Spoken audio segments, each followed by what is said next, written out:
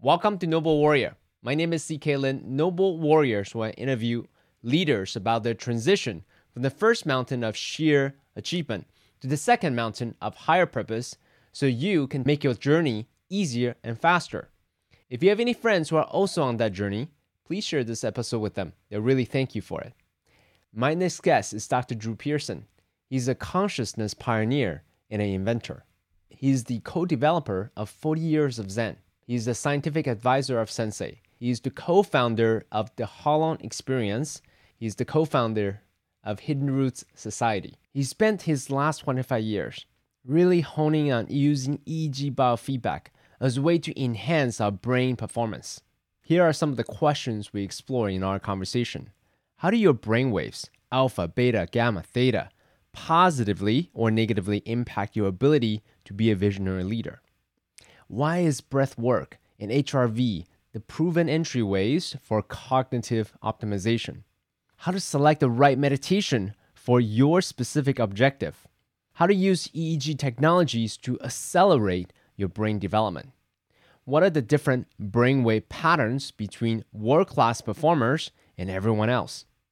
The unusual training between sleep and wakefulness Einstein and Ben Franklin used to help them innovate better. What are the top 3 obstacles high performers encounter more than anyone else during their brain training? Please enjoy my conversation with Dr. Drew Pearson. Welcome to Dr. Drew Pearson. Thank you, CK. Really appreciate you having me on here. It's a wonderful thing. Thank you. So before we started the camera, we started talking about the use of non-ordinary states to help people elevate their consciousness. Now, there's certain assumptions that if we meditate more, or if we do more psychedelics, if we go to more Burning Man experiences, automatically we'll think what would bring more empathy and compassion and joy and kindness to the rest of the world. As a data guy, what's your opinion on that? Yeah, I think it's very accurate as long as you have an intention to be there and a purpose to be there. A lot of people do this, a lot of things recreationally without purpose or intention, without guidance. And that leads to kind of like a darker night of the soul, right? It brings up a lot more either pathologies or their traumas that they've had and things like that without a lot of the guidance to work through these things. And a lot of people have had childhood issues that haven't been resolved. And those tend to come up glaringly as we get into deeper states. And as we resolve those, we're led much more into this equanimity, the compassion, the happiness, the bliss, things like that. But those things have to be let go first. We have to move through those aspects. And there's a number of different ways to get there, right? You know, meditation, breathing, or the traditional ways, yoga, things that will help us move there. Then we have the newer things that we're kind of at the precipice of garnering all this technology that we have, biowearables and EEG technology and transcranial technology to assist us. And, you know, we don't want too much force on one end, and we don't want to be remiss and not really go in fully into these states either. So question, so let me interrupt real quick. I think the assumption is, hey, some dictator somewhere, let's just grab him somehow and then give him a little bit of psychedelics or a meditation experience, and therefore they will receive, you know, they'll have more compassion for the rest of the world, and then they will stop whatever it is that they're doing. So since, you know, how time it is we're talking about this, what's your opinion on that? Does it need to come from this place of willingness and openness? Yeah. And you know, forcing someone into that state is not going to happen. They have to be willing to be there and have that goal. Like I said, the intention has to be there to really receive the outcome. Will they receive a little bit? Sure. but not to the effect if you're really wanting to jump into this um, Mm. fully and have full intention to be there. That's where you're going to get the benefits. Now, my intention to have you with us here at Noble Warriors is that how can we use data? How do we use technology as a way to help guide us with more intelligent approaches to our mental practice, our emotional practice, our spiritual practice? So you talked about trauma. Is there a way to quantify it, to understand it? So there's a number of different tools we use to determine this. Whether it's surveys that we're looking at, and of course you're doing interviews with people and having them access these different states. How are they navigating their life? What are their hangups? And then we look at the EEG, right? And we see certain things, end results of traumas. And it could be everything from traumatic brain injury to um, different emotional traumas that will come up. And fear, the amygdala, the center of how we react to things and how it controls the prefrontal cortex, is firing too hot or not firing enough, and Mm. not giving good input, and we become very reactive. And we can see those different things. Or we have this area called the cingulate, the prefrontal, the what we call the anterior cingulate.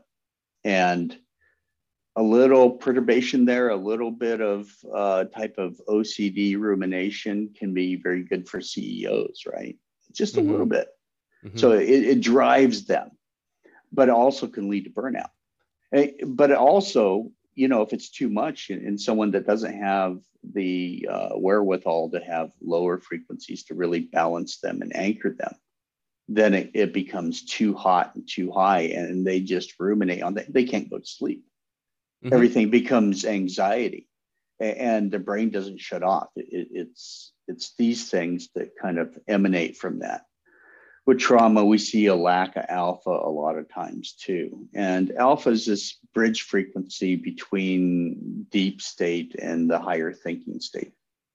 And without that, we don't recover well. And I saw this a lot with guys coming back from war, especially down here in San Diego, a lot of guys coming back, Camp Pendleton and things like That's right. that. Mm-hmm. Whether it's they're the pilots or the SEAL team or whatever, when they're coming back and they haven't nurtured the alpha aspect and it's been suppressed for so long, they have trouble just recovering, and everything becomes too much. It's like having a sunburn and going back out into the sun, right? And it's painful.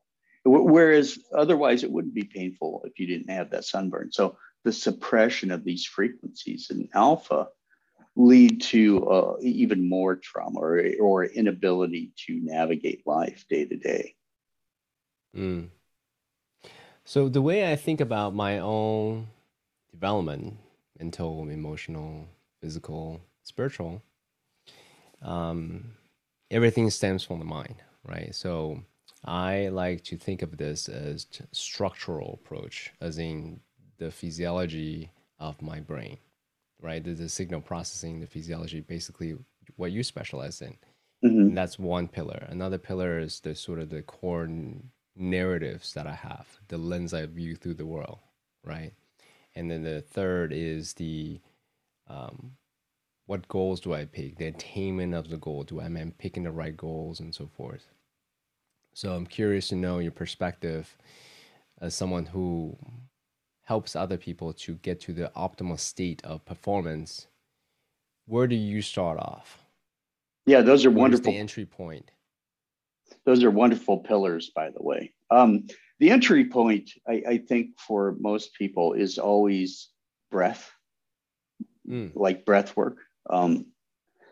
And I start out a lot of people on what we call HRV, or heart rate variability, Mm-hmm. so that they can find that coherence in the heart and the breathing. because that sets up their whole nervous system. Mm. And by doing that intentionally, then we can set up the heart really initiates a lot of stuff that happens in the brain. And if this is incoherent, if this heart aspect is incoherent, a lot of our intentions and our mindsets become slightly incoherent also. We can't bloom fully when that has not been developed completely. So breath is always key. You always want to start with breath, work in the heart, and then you can start working on the thinky aspects of who we are and what we do. Okay, so a good first step is looking at HRV, the heart brain coherence. Yeah, That's interesting. Can you say more and about that? Because a lot of people would, let's see, where do I even begin? It's hard to articulate this because there's not a good sort of a roadmap, the staircase of how to go about this. So the way I approached it, if you name a program or a technology or modality, chances are I've tried it, and it's very much a subject experience. So I've been looking for instrumentation and data points to help me, like, okay, so here's recipe step 1, 2, 3, 4, 5 for me. So I'm curious, as an instrumentalist, what's your perspective there? They're so good instruments. there's a number of different instruments you can use out there. We athletes have been using HRV for a couple decades at least to look at recovery rates. You know how well they're doing, how well they're sleeping, things like that. The Aura Ring is a big one that we can take a so how well did we sleep? What's our milliseconds in recovery and things like that? HeartMath is one that's easy to use that you can just clip to the ear. They have other professional gear out there like Somatic Vision and things like that, but they're harder to use and require a lot more supervision. But HeartMath is easy to use, and you can clip in to that really easy. Just clip it to your ear and train in the breathing aspect they have, and look at your heart rate variability. The Sensei cap will also that I'm scientific advisor for here is a big proponent of that, and we have that so that it can train you in HRV. So that it's looking at that beat to beat interval. And let me step back. And HRV is the beat, the spacing between the beats of the heart. So we don't want it so uniform. We want a variability there so we can be flexible. And when we get into stress, it becomes very tight. And then our heart rate variability goes down. But when we're in ease and motion and flow, it's free flowing, and it's that coherence in the heart sets up a bigger field, and it affects people around you too. It's a beautiful thing. One of the biggest tricks I use, let's say for teams, whether it's executive or SEAL teams or whatever, or groups of people. Everyone gets into the same breathing rate and they have their heart rate variability and they're training this, right? Spend 15, 20 minutes doing that and you shift the whole outcome of a meeting, basically. Interesting. So it makes it so much easier. The flow just goes so well rather than the kind of like this monkey mind, an area in the brain, what we call Brodmann area 7, it becomes very self-focused, and you start worrying about what other people think. And as that quiets down with the breathing, with the HRV training, all of a sudden you kind of let go of those perturbations, basically, and your equanimity toward the group is much bigger, and all of a sudden things move better. And agreements happen faster, and you're much more in sync. The same thoughts are coming out, and you're flowing in the same direction. And you can do this with couples too. I think that's one of the the biggest thing that I've done is watching couples come into synchrony. Now they can synchronize in trauma too, which is which Mm-hmm. a lot of people do. They get stressed and all of a sudden they're together and they synchronize in trauma and they're in that all the time and they it's an instant conflict neurologically all the time. But once they start breathing together and getting that heart in sync together, then that changes how they interact. And all of a sudden it's like, oh, this is who we are together. And Mm. it changes everything. So, question there. Sounds awesome. I love it. Right. I'm a practitioner. I'm a evangelist for such practices. How do you enroll a bunch of whether it's corporate guys, military guys, or couples in conflict into doing a practice like that? Because I think it's not the practice itself. We know it's effective, right? Based on Mm-hmm. data, anecdotes, and all those things, and experiential, right? But get them to do those things. Did you have any, I don't want to say trick, but any way to help them to be more Well, open-minded about such practice? Well, typically it happens if you can get a group or a person into a more comfortable setting where they're not judged and then they can experience it for themselves. Then they share. Mm, So whether it's a couple, if they're doing it by themselves and they start feeling much better, all of a sudden they're going to share it with someone else or they'll share it with a team member. And after a couple of them have done this, they're going, wow, let's try this together and see how it feels. And it'll be non-judgmental in that case. And it really moves a team rather quickly. mm, And but you want to get the basically the leader on board because without the leader on board, uh, things won't shift because the intention won't be there. It'll be a critical factor of like, okay, we're not going to really keep doing this and keep it as part of our trend because the leader's not on board. The leader becomes the pendulum, right? And if you had a whole bunch of clocks on the walls with these pendulums, if you had one that had a bigger pendulum than the others, if you start swinging it a certain rate, all the other little pendulums start swinging the same rate. It's pretty wild to watch that happen. And neurologically, the same thing happens too. So if you have someone that's in a leadership role, how they resonate will affect the whole group or whole team.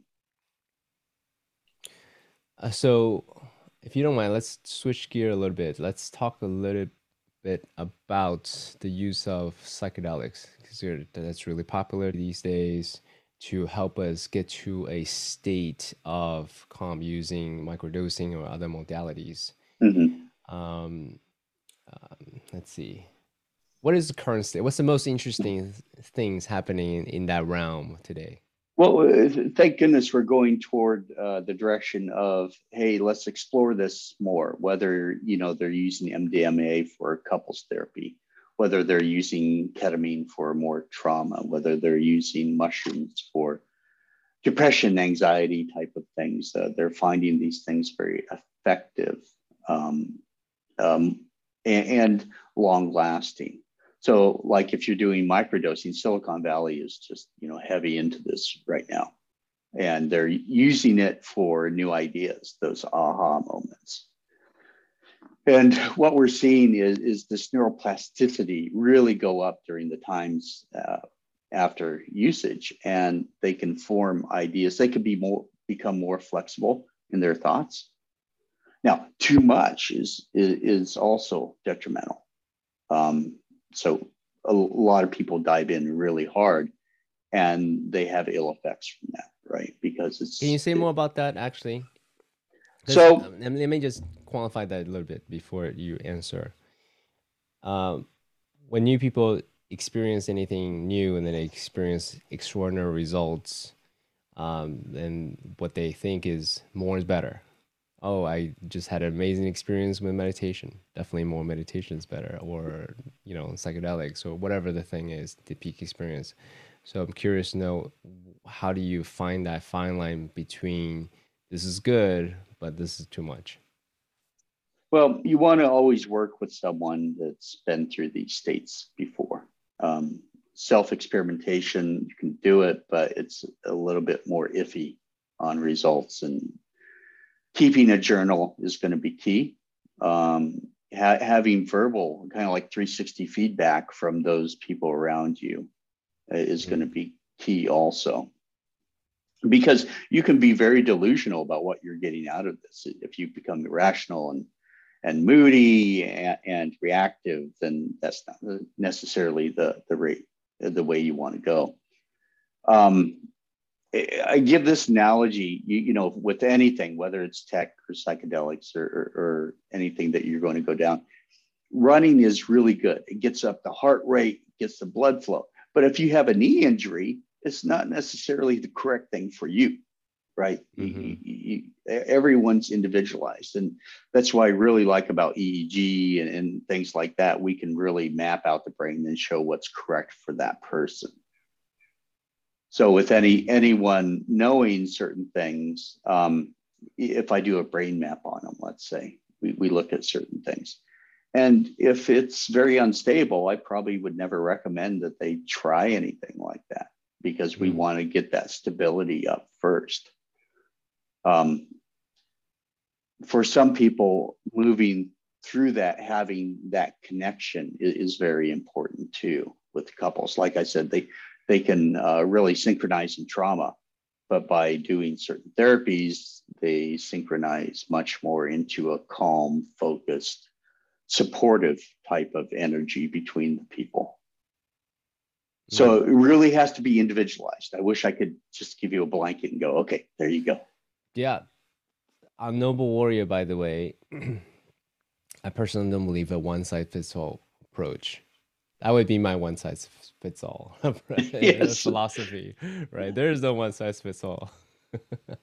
now, now, yes, there's. I so recently I had Harvard researcher Todd Rose on, and he is studies the science of fulfillment, and he did a large survey about um, one's personal, private definition of success, and then what do you think society's definition of success is, and varies dramatically.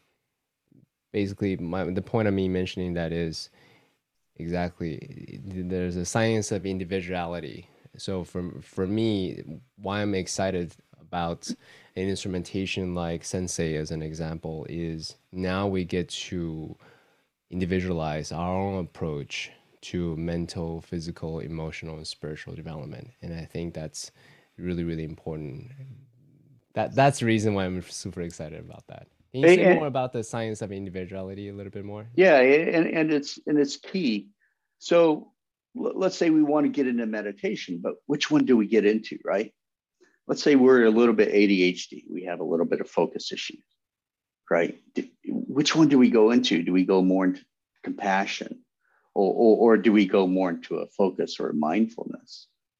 You want to center that much more toward basically, you know, what you want to get out. So, like, you want to, with focus, you want to improve your focus intention. So, you get much more into a focus type of style of meditation. If you're much more under stress, anxiety, but you don't have an issue with focusing, you want to get more into a mindfulness practice, calm awareness, right? If let's say you're a couple or in depression or something like that, you want to become more into that compassion type of meditation, the open heart. That'll improve your mood. You become more empathic, loving, kind, right? And let's say you're a little bit more on the OCD side or obsessive rumination, and you can't stop thinking about things. And it's 3 a.m. and you're still worried about your presentation, right? Eating disorders and things like that. You want to get much more into a quiet mind type of meditation. So those are like 4 different types of meditations that you could go into depending on your propensity towards certain states. Mm. And it doesn't mean you can't do all of them, but you really cultivate which one speaks to you, and then you can work in certain others. And a lot of people practice variations within that. Absolutely. Regarding my own journey in finding a practice that works for me, I start off with reading books. The 8-minute meditation, even that was really, really hard back then. And then luckily I stumbled upon TM, and then I really went deeper into different modalities like breath work. And then I stumbled upon Jeffrey Martin's course, finance course, where he introduced, I think, like 25 different meditation type of techniques to help people get in there. So again, I love that there's an instrumentation that we could have use as a reference point to use data to help guide us on what's the best for us. Yeah. And we all may be starting at different points, right? Whether it's stress, anxiety, whether it's attention, whether it's empathy. It doesn't matter where you're starting. Where you're going toward is basically toward a similar goal. You want more of that equanimity. You want more compassion in your life. You don't necessarily want to get stuck just in empathy, where you're feeling other people's pain and taking that on and creating more stress in yourself. You want to move past that into compassion, right? So part of that is doing a gratitude type of practice along with that. So coupling that is a big thing. But we want to feel better. We want to feel more in balance. We want to feel less in reactivity. So we want to interact, right, in a way that we choose to interact. And the brain states that I typically train in people is so that they are not in reactionary mode. You do this, I do that. They can choose to be what state they want to be in. And if it's appropriate to go 100 miles an hour and really get things done and really focus, awesome. But at midnight, this is not the time to do that. You want to slow down and kind of ease in and relax. And when you're interacting with someone and it becomes a kind of like a timeless interaction, you want to be in that flow state. You don't want to be neurologically aggressive, basically. That really sets the tone for reactivity. Rather, you want to be much more into open heart and really feeling. And that's when you start synchronizing. And that's when you're going, oh, wow, we really connected there, right? Mm. And the more you practice the breathing and the HRV and these certain states, the easier you can get into state with people and really flow with them. Mm. So everything that you just said, I had to learn it, and then I believe that it's a learnable skill. Meeting people where they're at, being authentic, and synchronizing our emotionality, our that vibe, right? The gestalt. When I first started, I was very cerebral, still am very cerebral, but at least now I have a choice. Now I can say like, oh, okay, it doesn't quite feel like we're syncing, so let me practice the skills that I've learned over the years to meet people where they're at. So yeah, said. And that's a big point. And I learned this early on when I started working. I was working with pediatrics with kids with EEGs, and it really brought me. They don't care about paper on the wall, what your degree is, or anything.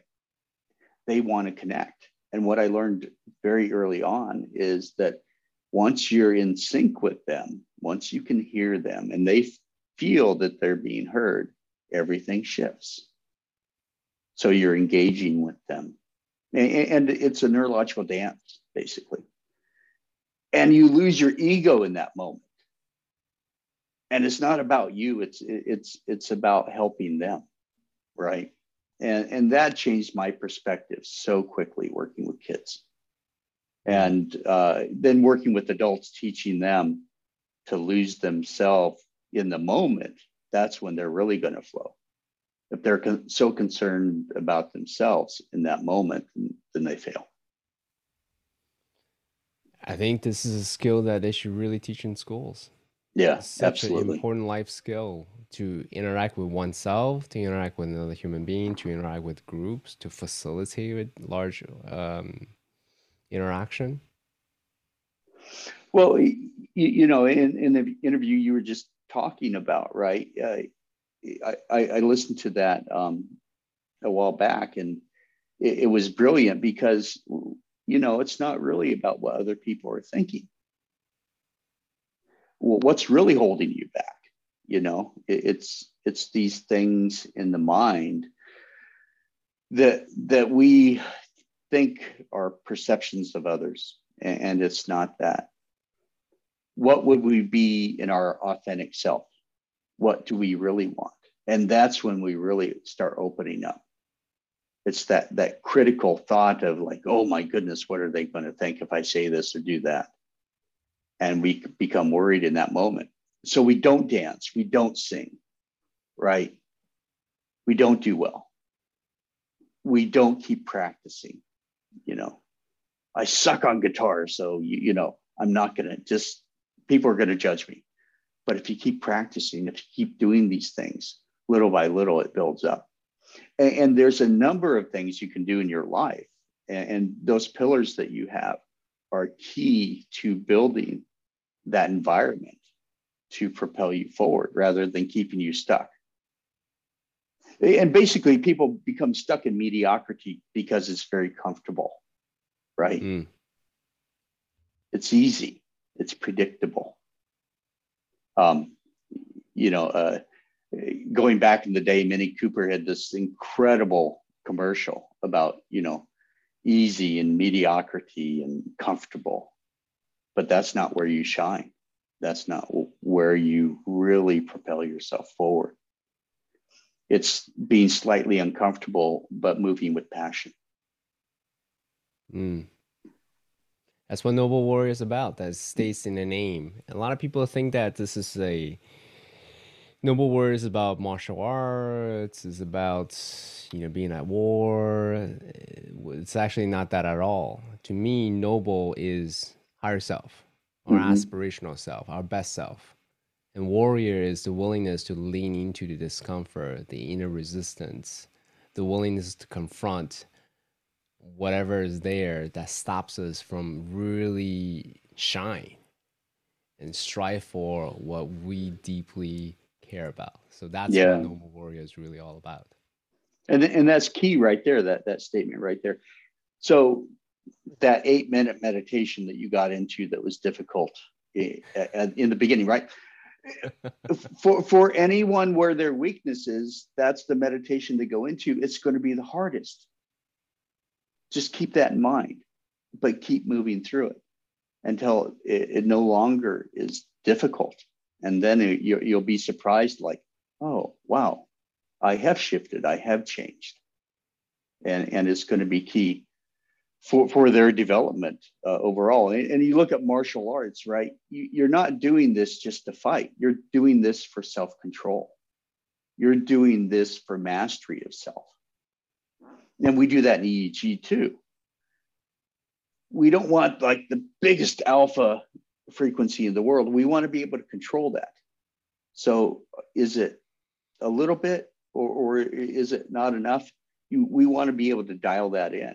It's just like driving, when you're on the highway, not in LA, but when you're on a regular highway, you want to drive appropriately, right? 60, 70 miles an hour. When you're driving through a neighborhood, you're not going to drive that speed. So you need to dial that down. So controlling the brain is much like that. You want to drive at the speed that's appropriate and not have it drive you. And you're just at the steering wheel and just trying to control. Yeah, let's double click on that for a moment. So let me quote Viktor Frankl. He said, between stimulus and response, there's a space. In that space lies our freedom and growth. And what we're talking about is to lengthen that space and to have more options So that way we don't just pick the only first one that we have. Mm-hmm. And let me go down even deeper. A lot of people think about lower self, higher self options. They always demonize the lower self. No, from my perspective, lower self response is appropriate sometimes. When you're falling, you want that quick self defense survival instinct to kick in. You don't want to like think about take time. Yeah, that's not what you want. It's not appropriate in that situation. And cultivating that and working with those lower responses time and time again. When you become under duress or you're in an emergency, that's what you're going to default to, right? So by working on those things, you'll default to those aspects because it's been trained so well. And creating that space and time, meditation and breathing does that very well. So it gives you that choice, that time. Some emergency happens, you get quieter and are able to see things. There's a time dilation that happens in people that are able to go into that stress. Whether it's a bombing or a shooting or an accident or something like that. Those people that are able to shift into that basically more relaxed state during that time are able to move about where people would freeze up typically. And that's why you're training this mastery, not because there's going to be accidents or traumas or something like that, but so you can navigate anything that comes in your way. So, Dr. Drew, follow-up question to that point. This is me asking, I'm curious. From my perspective, resilience is earned through transmuting trauma, hardship, difficulties, challenges of life. And I used to think that I could bypass it by reading books about other people's trauma and challenges and so forth. And then obviously life happens. I had to went through it like, oh, whatever I thought my intellectual understanding was totally superficial. So some schools of thought, some people think like, hey, I can just meditate and then I'll have resilience. And I think yes, but um, resilience is earned through living through one's own difficulties. So therefore, put yourself in situations where you endure physical intensity, emotional intensity, or whatever the thing is a useful practice. Thoughts on this premise? Is resilience earned, or can you bypass and go directly to bliss? Well, it's earned and trained, and then you can step into bliss. People like that bliss state, more of what we call more of a gamma state, a very, very high level. That doesn't mean you're necessarily resilient. Resilience is the ability to come back to center after being pushed off course or something has happened, right? The faster you can come back, the faster you can center, the better and more resilient you become. And we train that in different. Meditation is one of them. The other one we train in higher frequencies, a lower beta frequency. And this frequency really helps our bucket kind of get bigger. We can only make so many decisions during the day before we start neurologically making mistakes.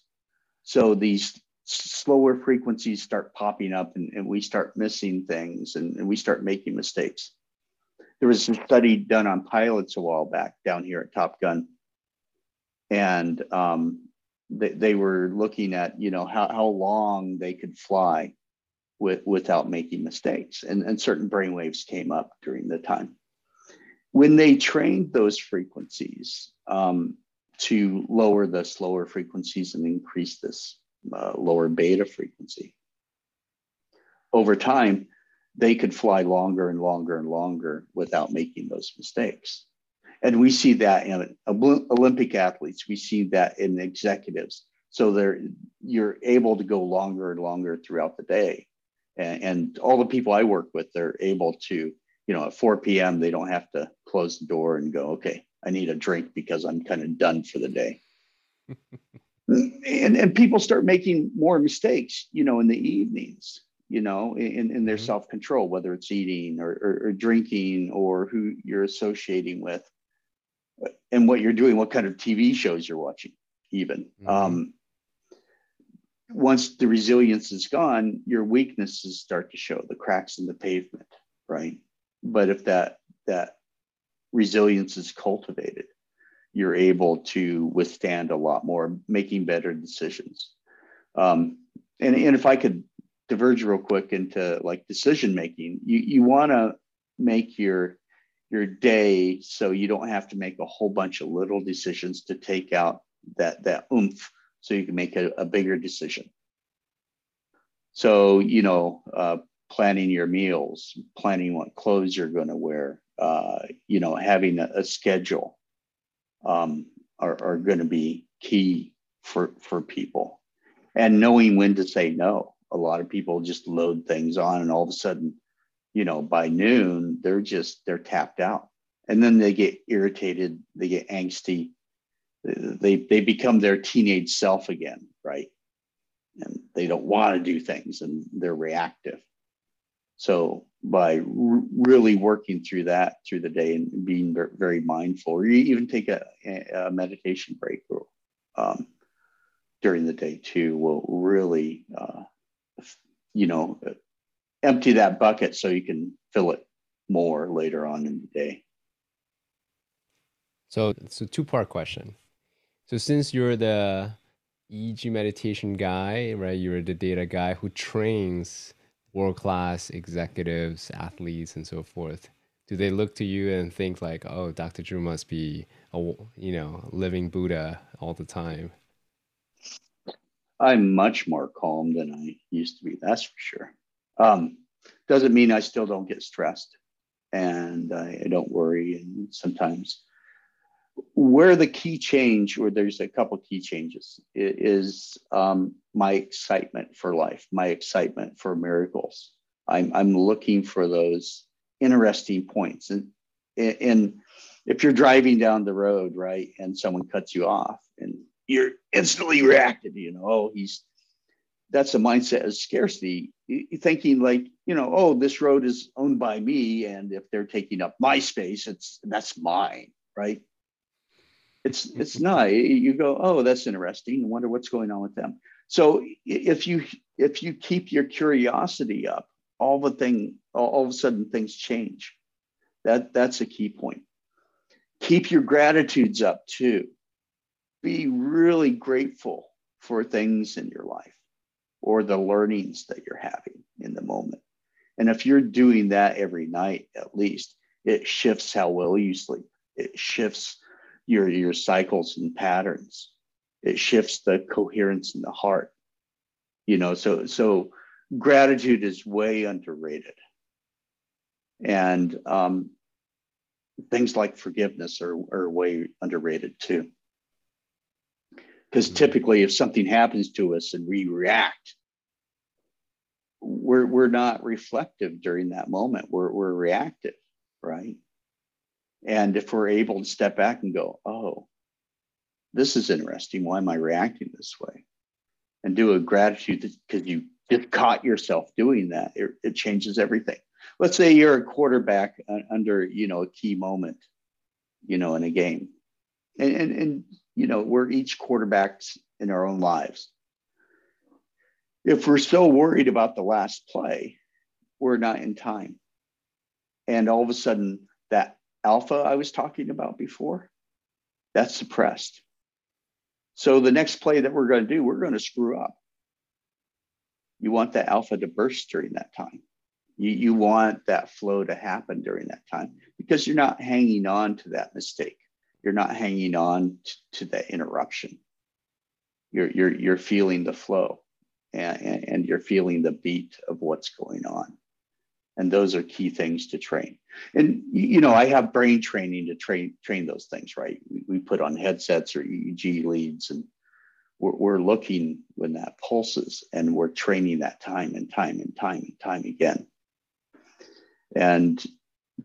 But doing things like if they don't have something like that, they can do like binaural beats, right? Does that Like actually work? Because by certain your voice. now there's a range. So a certain percentage of people, it works very well. Anyone with Mm. auditory issues, it's not going to work very well. So I would say probably 30 or 40% of the people, it works okay. The other part with auditory processing, it doesn't work very well. Mm. So it's going to vary. Upper frequencies like higher beta and gamma. I recommend gamma. I'm not a fan of anything of the lower frequencies with binaural beats. So many people have instabilities in lower frequencies that if they start using it, they kind of bring up their instabilities even more. But with gamma, like 40 hertz, it tends to help with focus. It tends to help with mood and bliss. Doing too Mm. much of that, though, will cause irritation. More is not better. That explains why I'm irritated after. So do a little bit less, and don't do it before bed. My goodness, a lot of people do things like that at the higher frequencies before bed, and then they can't sleep. It's like drinking a cup of coffee before, right? So I think for anyone cultivating their life, sleep hygiene is going to be very important. Probably the most important. If you're Most important. Yeah, if your sleep is off, everything else is off. You have this thing called glymph in your brain. It's like lymph in the body, right? And if you're going into the proper deep sleep, that glymph is helping take out the garbage. If it's not, that garbage is building up. It causes more inflammation. It causes brain fog. It causes really bad decisions because our brain is inflamed. And if we're going off lack of sleep and we're irritated, we're going to be much more reactive. So getting the brain out of inflammation, doing sleep hygiene, getting movement in is going to be a key thing. So neuroplasticity really requires certain things like blood flow and good nutrients. So food is going to be a key. Eat real food. Don't eat anything prepackaged. Get your good fats in, get your good proteins in. Don't spike the insulin with simple sugars and a lot of carbohydrates. Because we see that effect, even when I hook up the EEG and look at people after they've eaten, a really carb heavy meal, they tank quick neurologically. So having that insulin spike is not necessarily a good thing. Now, people can argue, well, I'm training for this or training for that. Well, that's few and far between. That's fine if they're doing carb loading. Awesome. But typically, it's one of those things that they need to be aware of, both the benefit, but also the cost.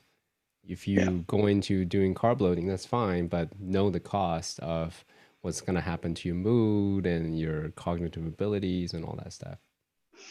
And within this, what, with the pandemic, right? Everyone was on Zoom, 8 hours, 12 hours of Zoom meetings during the day. You're not taking care of yourself during that time. So typically, if you're in meetings, you want to, maybe spend 45 minutes and then 5 to 15 minutes of moving. And then you can come back. But a lot of people don't do that. So they really neurologically tax themselves because they're not taking those breaks. This up and down cycle is key. We're biological beings. We are not machines. We're just not. And I know you enjoy Taoism, and that's a key tenet in my world too, with traditional Chinese medicine, as we looked with acupuncture and Chinese herbs and things like that. We're looking at a person from their balance. Is it too much yang? Is it too much yin? Is it the right balance of things? And we meet them where they're at, and help them, guide them through to excellence, right? To cultivate things that might come up. If we do too much stimulation, it's not necessarily good for people. A lot of people, oh, we're going to have a Red Bull, right? And okay, Yes, more stimulation, the better. yeah, but it drains them, and all of a Hmm. sudden, they burn out. It's like not having enough oil in your car. All of a sudden you're on the side of the road and steam is coming up, right? And your engine is seized up. And we compensate neurologically very well, but there's also an aspect where you push yourself too far and these cells can't keep up with the nutrients and the blood flow. And all of a sudden there's cell death and we start missing words and we start getting confused and we start getting angsty and angry and reactive. And it's because we haven't really worked with ourselves to take those breaks and really come back. So pause real quick. I want to ask you a question about data. So some people may say, hey, you guys are using data too much. You're talking about something that's the higher level, higher consciousness, higher intuition. You're using a reductionist approach to trying to, single dimension something that's very, very complex. I don't think that's what we're saying. What would you say to people who thinks that, hey, we're using technology, we're using data too much to single dimension that's something that's, ultimately a higher level, higher function? Yeah, it can be very reductionistic in value, right? Western medicine has done that. Well, one pill, you get one pill for your headache and one pill for your blood pressure and one pill for your diabetes. And it doesn't take the whole account of the person and the spirit into the focus of what we're really looking at. So if I'm looking at EEG and HRV, right, this electrical activity of the brain, I'm gaining insight into what's going on in the brain in that moment. Now, if I take that information and take it into the feeling of, oh, that's what alpha feels like. And what we're doing is getting to a point where we're really cultivating the feeling of what that is. So we can unhook the EEG and then go about our life and produce the same feeling and be basically self-sufficient in that. We can turn on gamma when we want. We can turn on this bliss and we feel really good. With alpha, when I want to turn on, I think about that feeling of what it was back then. And for me, I get this buzz down because it's kind of like a dual mohawk down my head. And I know exactly when I'm producing spindles alpha because this is the feeling I get neurologically. And then when it's really going good, it encompasses my whole body. So I know what state I'm in, even if I'm meditating, and I don't necessarily need the EEG at that point. What I would ultimately want to do is become tech free, but we need to learn the states first. We want to be able to, if you've ever met a guru that's just in such a high state and you walk into their presence, you feel really good and they shift you. Their pendulum is swinging big and you're going, wow, okay, I'm buzzing right now. And working with ourselves to become that pendulum that affects other people around us in a very good way, right? This is what we're working on. And do you have to have tech to do that all the time? No, but it gives us this view, this microscope into what's going on. And it's not going to encompass everything. Can we look at the spirit in this? No. Can we look at all the different electromagnetic states that are going in between glia cells and astrocytes and between the cortex and the no? We can see the end point of this and hopefully interpret this, right? It's like interpreting dreams. If you're a Jungian therapist and you're really into this dream aspect, we take these bits of information and go, okay, how does this guide us in our life? How does it give us insight? And we have to pull that apart. And that's key. And that's key in meditation. When you're meditating and certain things come up, you want to pull those apart and go, okay, this is why I'm fearful. Oh, this is what's impacting me. Right? 100%. The metaphor we use in Noble Warrior is the dojo metaphor. In a dojo, you practice different moves, different katas. You don't obviously use those katas in a real situation. That would be weird. But you train yourself so you have that muscle memory. Mm-hmm. So when you're in a real situation, when you're falling, this is a great example. You have that muscle memory to fall correctly, to minimize the damage and maximize the probability of appropriate response. And I think for me, that's what we're talking about here. I love the way you said it. Our goal is to be tech free, but these are just training wheels, the mechanics that we could use to elevate our competency so that eventually we get to unconscious competence. That's in my Yeah. mind why we're doing this.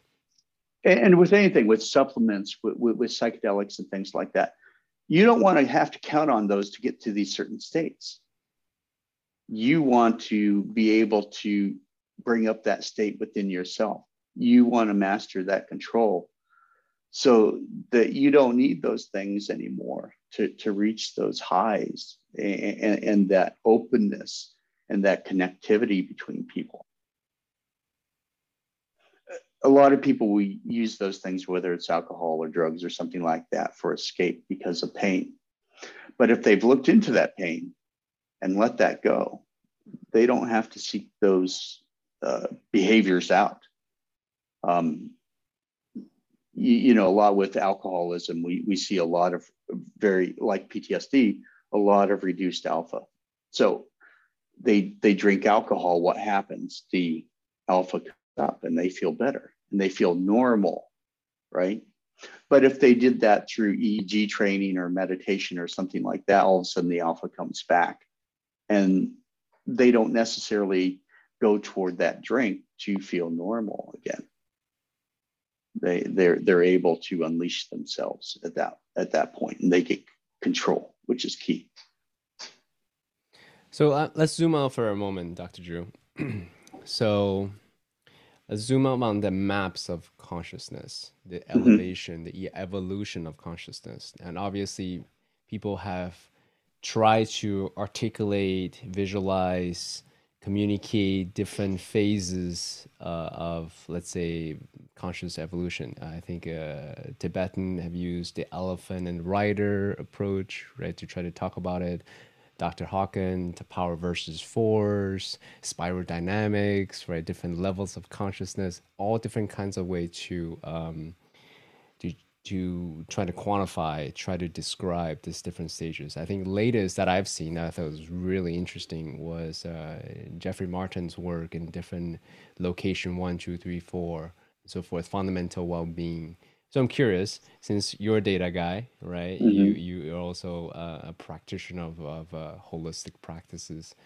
What mapping have you seen as does a really good job in trying to describe different phases, different locations of this map, of this evolution of consciousness?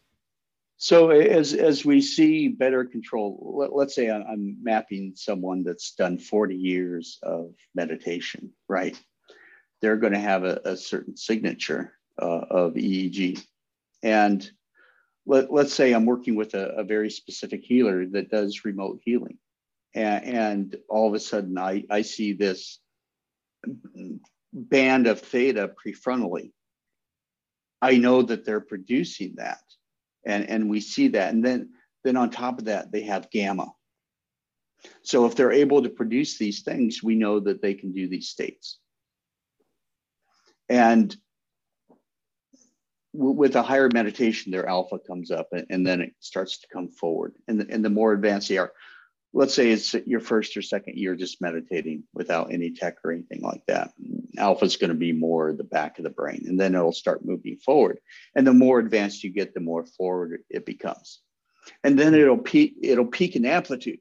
It'll be really big for years. And then all of a sudden, we see a shift. As you become more advanced, the brain becomes much more efficient. And all of a sudden, the amplitudes go way down. And it's like, oh, it's quiet. So we have different levels. So we have a DC level, a direct current level in the brain. produced by glial cells, astrocyte type thing. And control of that is key for when neurons fire or don't fire. Basically, it's a threshold thing. And then we have all the other frequencies on top of it. So when they start controlling that, you can control things like pain and epilepsy, and it really gains control of the whole neurology. And then you do the frequencies on top of it. So it's like a layered cake. So we want to see all these layers come up in development. And then you can control and drive them the way you want.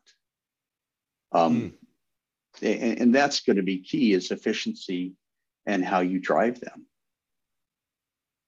It's more is not necessarily better, that we've always said. Efficiency is better. We don't want one area overfiring or underfiring. We want the appropriate. It's that Goldilocks spot. It's that sweet spot of just enough to get that done. We don't need more. We don't need less. Yeah.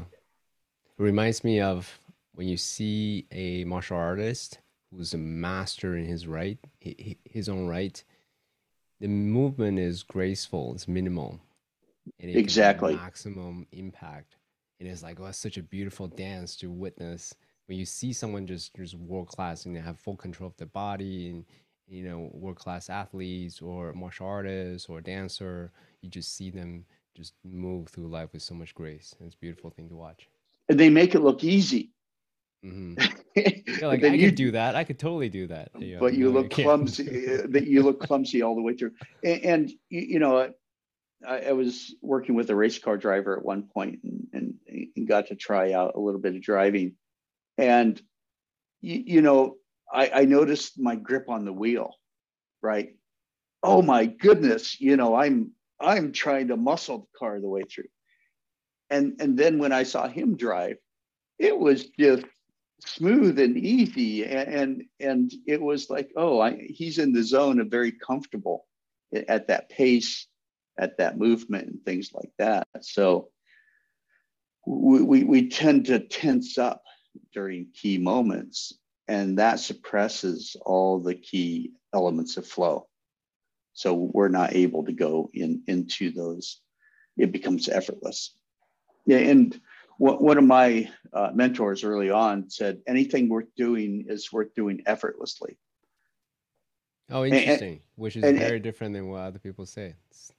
And it's at that point that you have become a master of this, like the master that you were talking about, that they make it look easy, but their movement and flow is so precise and in such amount of training that it's second nature to them. And they produce tones, and whether they're playing the violin, right, they're able to produce nuances that other people cannot, because they practice so much in perfection. Practice doesn't necessarily make perfect. Practicing much more in mastery does. Yeah.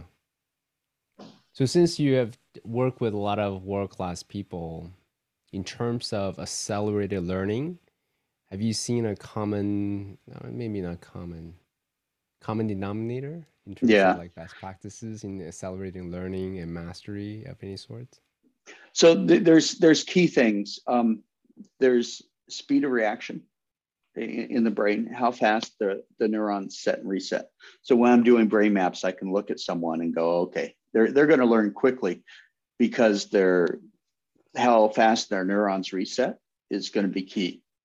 Their center frequency of alpha, if that's higher, they're going to process information faster and intake it and learn better. Their connectivity between certain hubs in the brain, we can take a look at that and go, okay, yeah, they're going to learn better or faster. And these are key components. And some people are just very gifted. They have higher density of white matter in certain areas, whether it's a musician, whether it's a mathematician or a physicist, or someone in dance or whatever. A rapper will these guys can talk so fast and so well. It's just amazing. But they have a high concentration, in Brokaw's area, and we look at those key components. Or guitarist, I do a lot of music myself, and really enjoy that. And I look at their brains, and the area on the sensory motor strip is very developed in these guys. And it's because of practice, and really good practice over time. They develop the signature that's always, kind of there, just waiting. And there's a frequency that comes up too in our resilience, the sensory motor rhythm frequency, this low beta that I was talking about before. And when that comes up more and more and more in people are more ready, but they're more relaxed too. So it's kind of like that tiger waiting to pounce, but the whole body's relaxed. Yeah, And that's the best. and you're ready when you're ready. You're Mhm. not, you don't hold that tension beforehand because it's not needed. So let's talk about that for a moment. Let's get a little bit spiritual, shall we say? So Elizabeth Gilbert, the author of Eat, Pray, Love, she did a beautiful TED talk about what's it like to have the muse visit her. That's her mentality, right? Her job is to be ready when the muse visits, and then she's ready to write down whatever the muse is able to channel through her. So she's all about that. Well, let's go into that. This is state dependent aspects, right? So when you're going through these deeper states, and eyes are closed, and you're going through your meditation, and you're in this field of consciousness. Now, the deer comes to you during that time, or whether it's an entity or a vision or something like that. When you're quiet and still in that field, this is when they come to you, and you'll feel it neurologically. It feels like the top of my head kind of pops off, and that's when I get the visions, the information, that those insights. It's like, oh, that's and people like Ben Franklin used to do this, get in this deep hypnagogic state, right? Used to stand against the wall with a pie pan with some ball bearings, the steel ball bearings in his hand, and go in these deeper states so he could come up with things to invent. And when he got too deep, he would drop the ball bearings and they'd make a noise, and he'd bring himself back, right? Just Einstein did the same thing. He wasn't up against a chalkboard, you know, creating formulas when he came up with the theory of relativity, right? He was playing with sunlight, leaning back, kind of like, oh, and poof. People get this in the shower too. Water is a big thing. So if you want to cultivate, these ideas just in a day-to-day practice, have a water feature around you, and Hmm. you know, like Lionel Richie would say, "Oh, I came up with the best ideas in the shower." Right? This whole song came to me, and it's that time where the water's hitting you, and you're getting out of your own way during that time. So sensory input is consistent, and it kind of takes you out of overthinking about external, extrinsic, going intrinsic, going internally during that time. So doing that time of getting the information, so your gamma, the upper frequency, is popping, that theta, that lower frequency, gamma rides on theta. So we want to cultivate both. So you want that wave and you want the surfer at the same time. If you have the surfer, everyone doing gamma, right? And you don't have any waves, it doesn't matter how good you are. You're just sitting out there on the ocean and doing nothing. And without the surfer too, you don't want to just cultivate certain frequencies and miss all the key points of those downloads, of those insights during that time. But it's being able to listen is key. Right. So we've been talking about earlier, it's about cultivating having the skill to ride the wave. what I was referring to, I remember exactly what it was, engineering the environment, which you alluded to already, right? To be in the shower, the water features, the right time, the right place, so that you have the environment to invite to have the temple to invite the muse, or whatever the download you receive. Do you use something like what Ben Franklin did, that as a way to leverage the hypnagogic state, the Abs- state ab- between sleep and wakefulness? yeah, absolutely. When I really got into this is in the mid 90s. I invented a sound chair, transducers into a kind of like a zero gravity chair. I built this whole thing. So I inject sound frequencies into the body, right? And it balances out the sympathetic and parasympathetic system. And then once those frequencies, I turn those off, and then my system is ready for those deeper states. Then I would hook up the EEG, and we start training those alpha and theta frequencies, the lower frequencies, eyes closed, and really start developing those peak states that come in during that time. Um, I think, like sound induction, whether it's what they call transducer or vibroacoustics, is a big thing. A lot of people are just not connected to their body. They're really good up here, but they're not connected to their body. But being able to relax, whether it's just a guided relaxation, guided hypnotherapy, or guided meditation, it's just squeezing each muscle and letting it go, right? All through the body. That's going to help incredibly well. Breathing at a certain point, like Qigong breathing, right?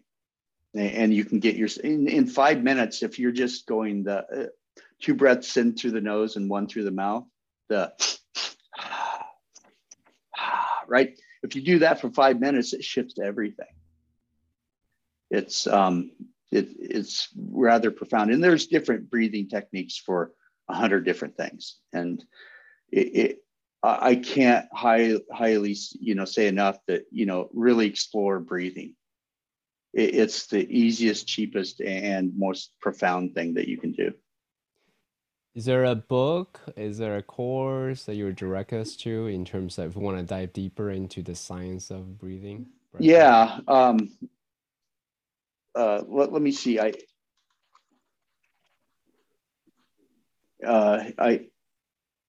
James Nestor. That's the name. Yeah, breath. So breath.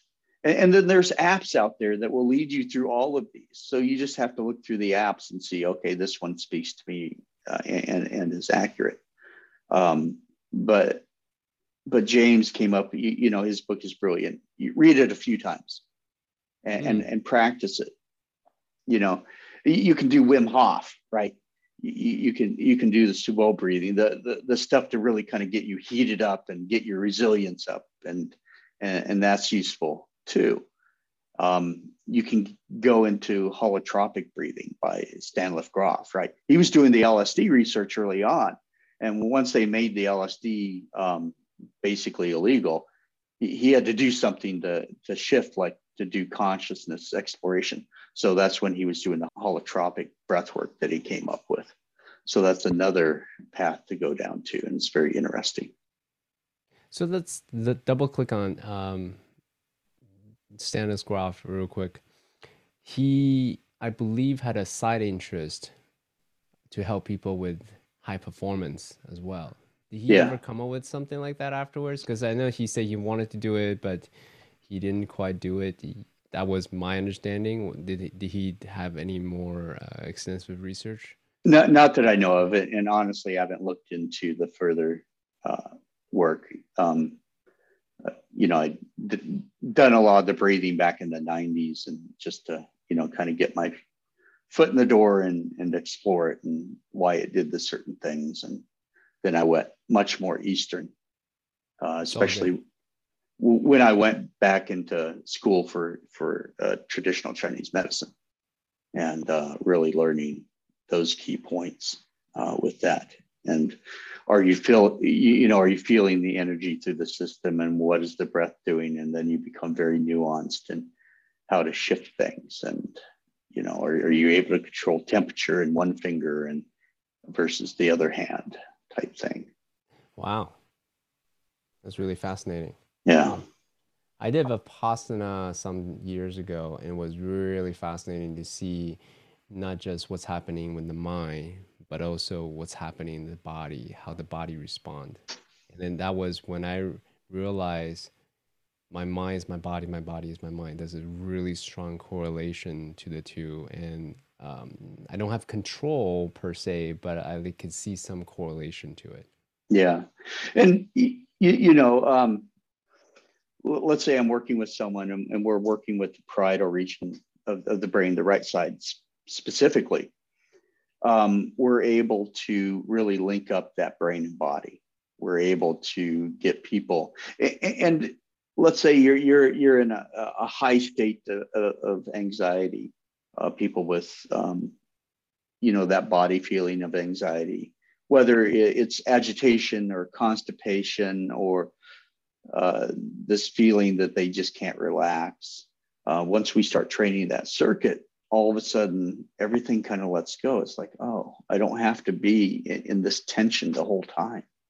I can let go. And you can bring yourself into tension when appropriate, when you're ready to do something. But when you're not, take off that parking brake. You don't need that parking brake on the whole time, Yeah, most people think, at least modern householders, think that the body is just going to do what the body is going to do. And Wim Hof is a phenomenal example how much precision and control we actually have with the body if we pay attention to it, if we train ourselves to do it. So, and I wish all outcomes were the same. And some people are very gifted in this, and they have abilities beyond, whether you're an Olympic athlete. I could train the same as them. It doesn't mean I'm going to be an Olympic athlete. You'll never see me on the NBA court. It's not going to happen. Never say never, Dr. Drew.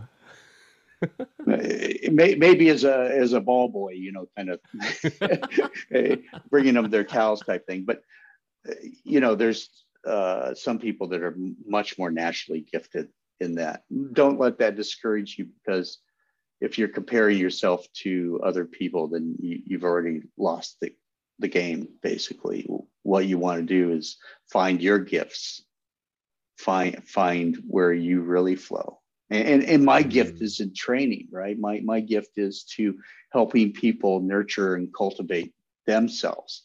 And I love to see successes out there with everyone comes out and all of a sudden they're on the top of the game, and they're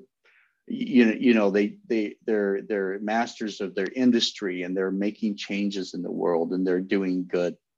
That fills my heart. Well, you're speaking to another person who is very much like that as well. My biggest joy is to seeing people really step into their fear and then transmute that into something that's a beautiful gift that can give in the world. Yeah. Yeah. So thanks for the work that you do. Why don't we talk about your origin story a bit? Yeah. Did you start off knowing that that's the path that you wanted to take? Like, hey, I'm a teacher, I'm destined to be a teacher. Let me go on that No, path. Or there's a transition?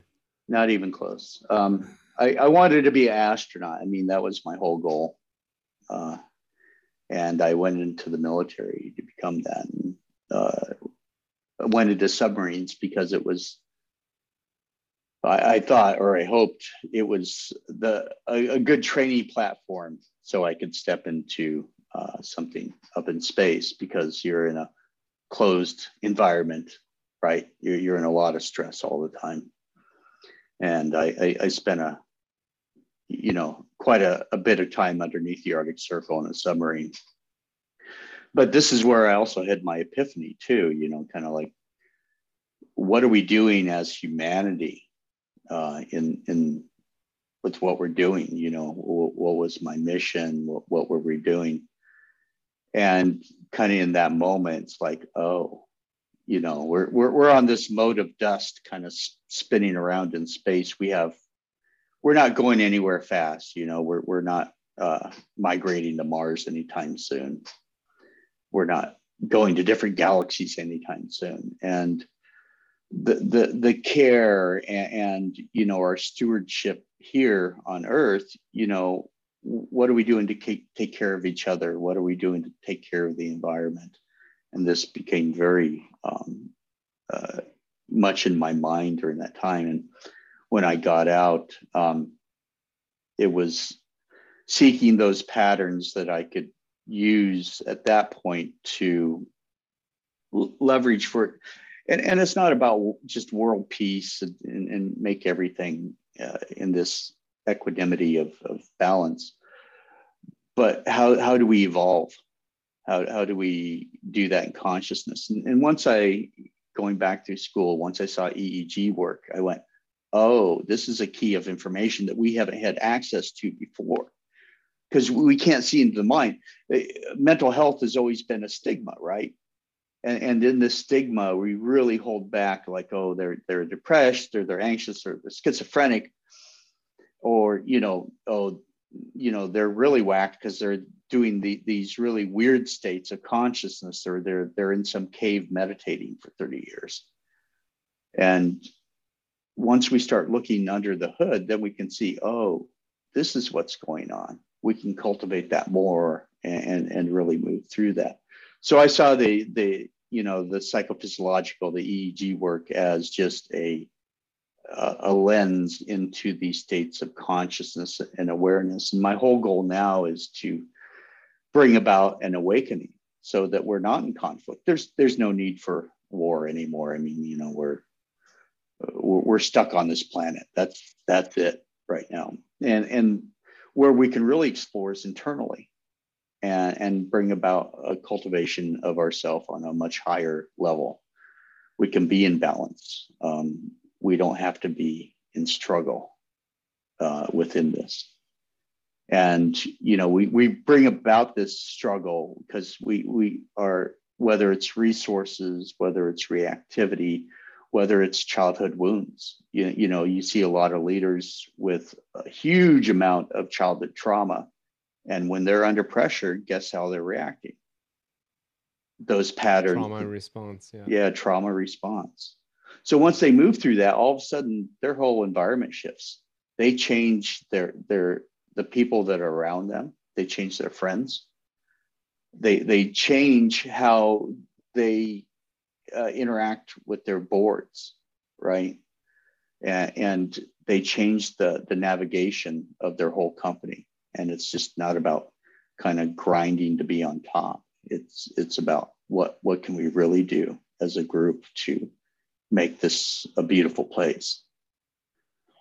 And, awakening into happiness, it's not just being about in bliss, because we don't tend to do things, but about exploration and about really bringing the heart forward in our interaction and not being in this competition mindset where we're destroying other people around us, but encouraging them and bringing them up. Thanks for sharing that. How do you describe those people? I mean, my words are quite limited. I call them seekers, conscious, impact-driven creators. How do you call them? And seeker is a great, because they're always learning. They have this, it's a growth mindset, and that's probably the biggest bucket word I could give you here. Is always having a growth mindset. How can I be better and do more and be of more service to those around me? Mm-hmm. And also, like, when to say no for yourself. It's like, okay, how can I be the best person that I can be and not wear myself out by just giving to others? I need to cultivate this. It's like having a vase, right? And you're filling it with water. If it's straight up and down and that water is filling, it can pour out into others. If you're just giving to others and the vase is off, right? The water is coming down, but it's not filling yourself. And you can only pour so much out before you're empty. Mm-hmm. And that's balance in Taoism, right? Exactly. Yep. The yin, the yang, finding the middle way. Even Confucius said it's the same thing. The middle way. He's big on the middle way. Yeah. Um, so in terms of your personal awakening, was there, so when you were doing the EEG work, you were focusing more on pathological conditions, right? And now you're focusing more on leaders and awakening of leaders, Hmm. helping them get to peak states so that they have more impact in the world in a positive way. So was there a your own awakening moment somewhere in the middle? Well, I think in those deeper states, as I was exploring the hypnagogic states and what we call alpha theta in this, um, you start getting information that you've never had before. You start going, Mm, where did that thought come from? And then you start feeling pulled in a certain direction. And then as certain things align, then everything starts just to fall into place. And you start listening rather than just doing. And it's like music. It's that space between the notes that makes the magic, right? Because if all the notes are played at once, you can't hear the song. mm-hmm. And it's that listening that really gives a deep sense of like, oh, there it is.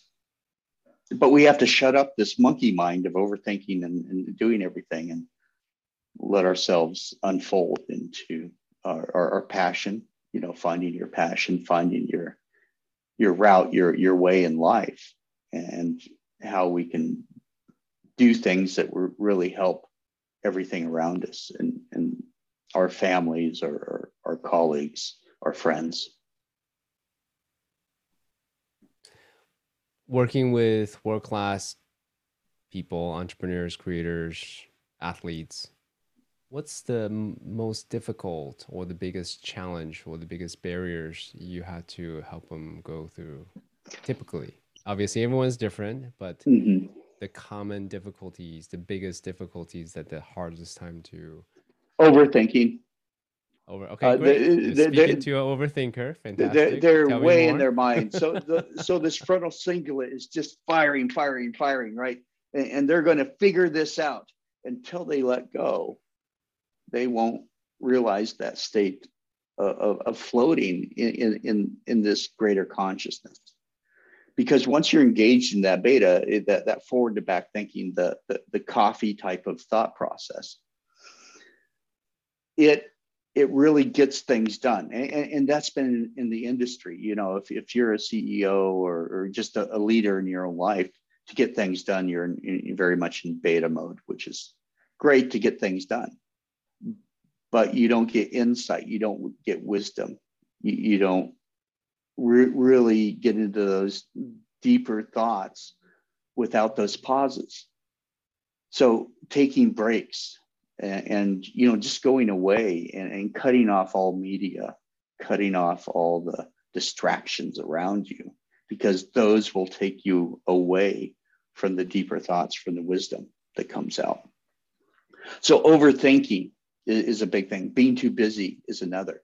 Not being in Mm. gratitude is another. Uh, as soon as people start really getting into gratitude, all of a sudden things become magic around them. And people see the change in them. And all of a sudden they want to be around you more because they feel better around you. So let me double click on that. Is it just a frequency of gratitude practice or is there intensity of gratitude practice as Both. well? So, one of the hardest things you can do, like let's say you're doing a forgiveness on someone Mm-hmm. or gratitude on someone. The hardest thing to do is doing a forgiveness on someone you hate. Now, it's easy to do a forgiveness on someone you love, right?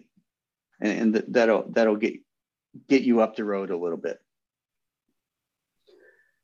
Now, with this component, if you're doing that on someone you hate, it's 30 times the effect that you do than if you did someone you love.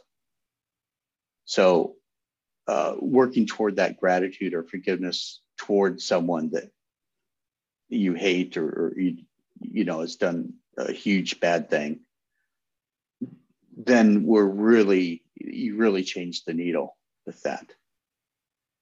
So it is about, you want to stay consistent. It should be a daily thing. You don't want to go outside of like 48 hours because we see the heart shift back. Wait, back up. What does that mean? 40 hours? I don't understand. So do a gratitude practice every day. You don't want to go outside of 48 hours before you do a gratitude practice. It can just be a couple of them, but it changes the heart. It changes how the heart responds. And the same with HRV training too. We see that. So if you're doing that every 2 days or every day, then it's much easier to maintain. It's kind of like having air underneath that glider, and it's easier to keep up. You know, let's say you made that paper glider and you've thrown it, and it just keeps the wind up. You don't have to pick it up all the time and keep throwing it then. Another analogy would be a flywheel effect. Yeah. Once the wheels going, you just a little bit more. Just a little bit more, and then it keeps on going. Yeah. Free energy, right? Hey, let's segue to what you're working on these days. I'm really, really excited about this new project that you're involved with, Sensei. Yeah. You also are doing this other project, Hidden Roots Society. Is that right? Can you tie it back to why is this the cutting edge programs or technology that you're working on after 40 years, I think 25 years, 40 years of Zen and these type of projects? Why are you excited about these? Well, I'm finding that people need to dial in themselves, so I can help very specific, one-on-one type of things. So like, let's say your needs as, as CK and a man and at this stage in your life. And we look at diagnoses with traditional Chinese medicine and Western training too, that like, okay, you need more of this or more of that. And the reason for Hidden Root Society is to really cultivate, this is what you need herb wise, nutrition wise to optimize who you are. And we can treat disease and things like that in that sense, but it's easier to cultivate health and keep it going rather than going, oh, okay, we have this malady going on. Now we have to attack that, right? An ounce of prevention is better than a pound of cure, right? So to speak, right? Yeah. So we want to get to the root of things, and that's why I called it Hidden Root Society. So it's a membership aspect where you can really get into like, okay, this is how you interact with me or another practitioner, and really dial in what you need as a person for you. Do you need certain herbs for certain things, or how do you dial in your day for nutrients and things like that? So that's what we do. And then with Sensei, wait, before you go there. Mm-hmm. So with Sensei, there's a scientific instrument to help you quantify and measure data. I'm big on data. I'm PhD in biomedical engineering, all the beautiful things. Hidden Roots, are there data? Like, do you measure the gut flora? How do you know whether or not their internal body is happy? So there are, depending on the level that you are working with, we can do blood work. We can do, like a biome testing, right? Genova Labs or GI Map or whoever we're going to use, for that person, depending on what their need is. So there's key components that we're looking at, but it doesn't tell the whole picture. And then in traditional Chinese medicine, we're looking at pulse and tongue, and we're going through all the questions of how they're doing to see how they're operating as a whole person, rather than, okay, you don't have headaches anymore, which is awesome, but what else is going on? Got it. Thanks. Sensei, please.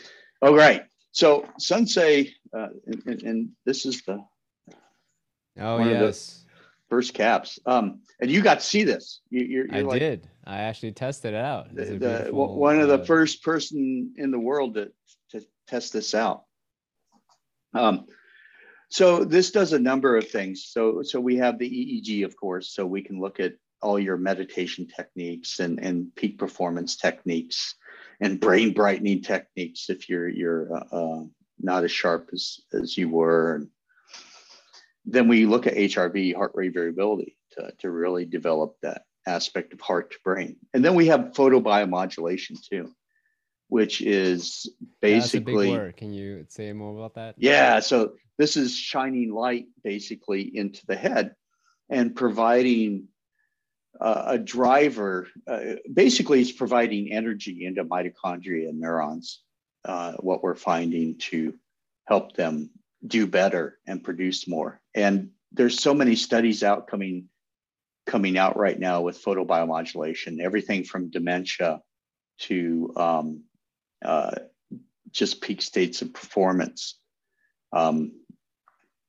It really helps with cognition. And as we move along with the, what frequencies and how often, it really helps modulate that. So we use it in combination to really optimize. So you don't have to spend as much time doing EEG work to get to that same spot. So it's stim and train and stim and train. And I find that to be a lot better than just train or just stim by itself. Mm. And getting your heart in sync is that combination, that sweet spot of really moving forward rather quickly. And you can do this at home. You have your iPhone, your iPad, or Android or whatever, and it'll help you with your meditation or help you with your peak performance states. It's the easy access. Is it going to do as much as like a full brain map and all this training that I'll do at my office? No, but it's that training in between. Consumer grade, Consumer grade, yeah. not professional grade. I got Right. you. So if you have epilepsy or traumatic brain injury or something like that, you want to go to a practitioner and utilize them, and it's much more for that. Mm. What's the latest technology you're most excited about? I know I mentioned Kernel with Brian Johnson, as you know, Mm-hmm. it's like I think like 100 grand or something for a professional hardware device. So we have Right, no right. idea what that's like yet. What is the latest technology specifically you're really excited about? Well, besides the sensei, Besides Sensei, yep, of course. um, I think as we move into biowearables, we're seeing more of the photobiomodulation with pulsed electromagnetic frequencies or transcranial frequencies. So we can help shift states. I think some of the devices coming up there are uh, really promising. And I think as we help cultivate more and more people, the more data we get, the more we're able to train ourselves into those states. But it really comes down to, hey, are we training the kids for these states? So if you learn it young, all of a sudden you don't have to go, oh no, I'm at 50 and I have to relearn all this stuff. I have to, I've yeah, unlearn and relearn. right. Yes, absolutely. And you have a 63-year-old CEO that's going, oh crap, I have to relearn this stuff, don't I? I have to get over, and I've been abusing people all the way through. I'm on top, but all these things I have to undo. And if we're cultivating that in, like, let's say middle school or even younger, if they're very aware of themselves and their heart and their mind and controlling that, all of a sudden everything in their direction in life shifts. They're not in abusive relationships. They're not abusing themselves. They're able to navigate through very conscious and heartfelt equanimity in their own lives. So I'm a martial artist, I'm a practitioner. I believe that having awareness and therefore competency in these type of skills, the earlier the better. That's my opinion. But there are other opinions who says something along like 25 years, so if I recall correctly. So they don't recommend younger people to have consciousness shift because their mind's so malleable or something like that. So therefore, don't get into, this type of practices early on. Well, I don't know. I haven't. It's not. It's anecdotal, so I don't have any yeah. research data on that. What's your opinion on that? So it really depends on the age and the neurological growth. So there's certain patterns up to 7 years old that we don't want to interfere with. If it's pathological, yes. And then as they start cultivating into like the lower teens, like 11 to 13-year-olds, we see development out of into a more mature brainwave. So this is a key time frame, like let's say 12 years old and above, that they really want to start developing. And again, is it too much or is it not enough? You want to help them develop the strong sense of self as they're developing and not take away from them their own aspect of self, which EEG does not do. Yeah. It's environment that typically, and judgment and abuse and things like that really, harms them. So at that age, this is where you want to start cultivating consciousness practice. And, it makes the teenage years a lot better. They're not in this constant angst of hormones and, all the aspects of what society is doing and the tweet and the TikTok and Instagram and all the things that are giving them input of whether it's psychological or body or judgment on themselves. You want to give them a healthy reflection, and by doing these things, it does. Yeah. So, guys, let's thank Dr. Drew from spending his time sharing his expertise, his narratives, his inspiring stories with us. Just spend a minute. So, Dr. Drew, you don't know this, but I'm big on microaction. Because in any kind of knowledge consumption, if you can commit to a microaction, then that's the gem that's needed that you get from the interaction, right? So guys, put it in the chat. What is one microaction that you're gonna take on as a result of Dr. Drew sharing so generously his wisdom, his knowledge, his expertise with us? What's one tiny action, micro action, nano action that you're gonna take on?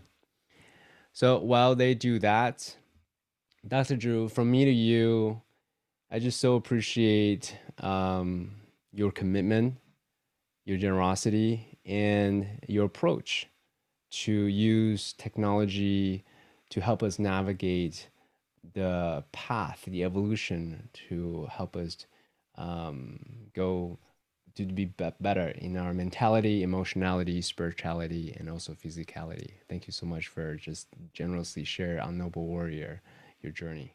Yeah, and thank you for being you. You're doing a wonderful, exquisite thing for society, and it's voices like yours that really shift the needle and really gives us hope for something better. Awesome. Thank you, CK. Complete.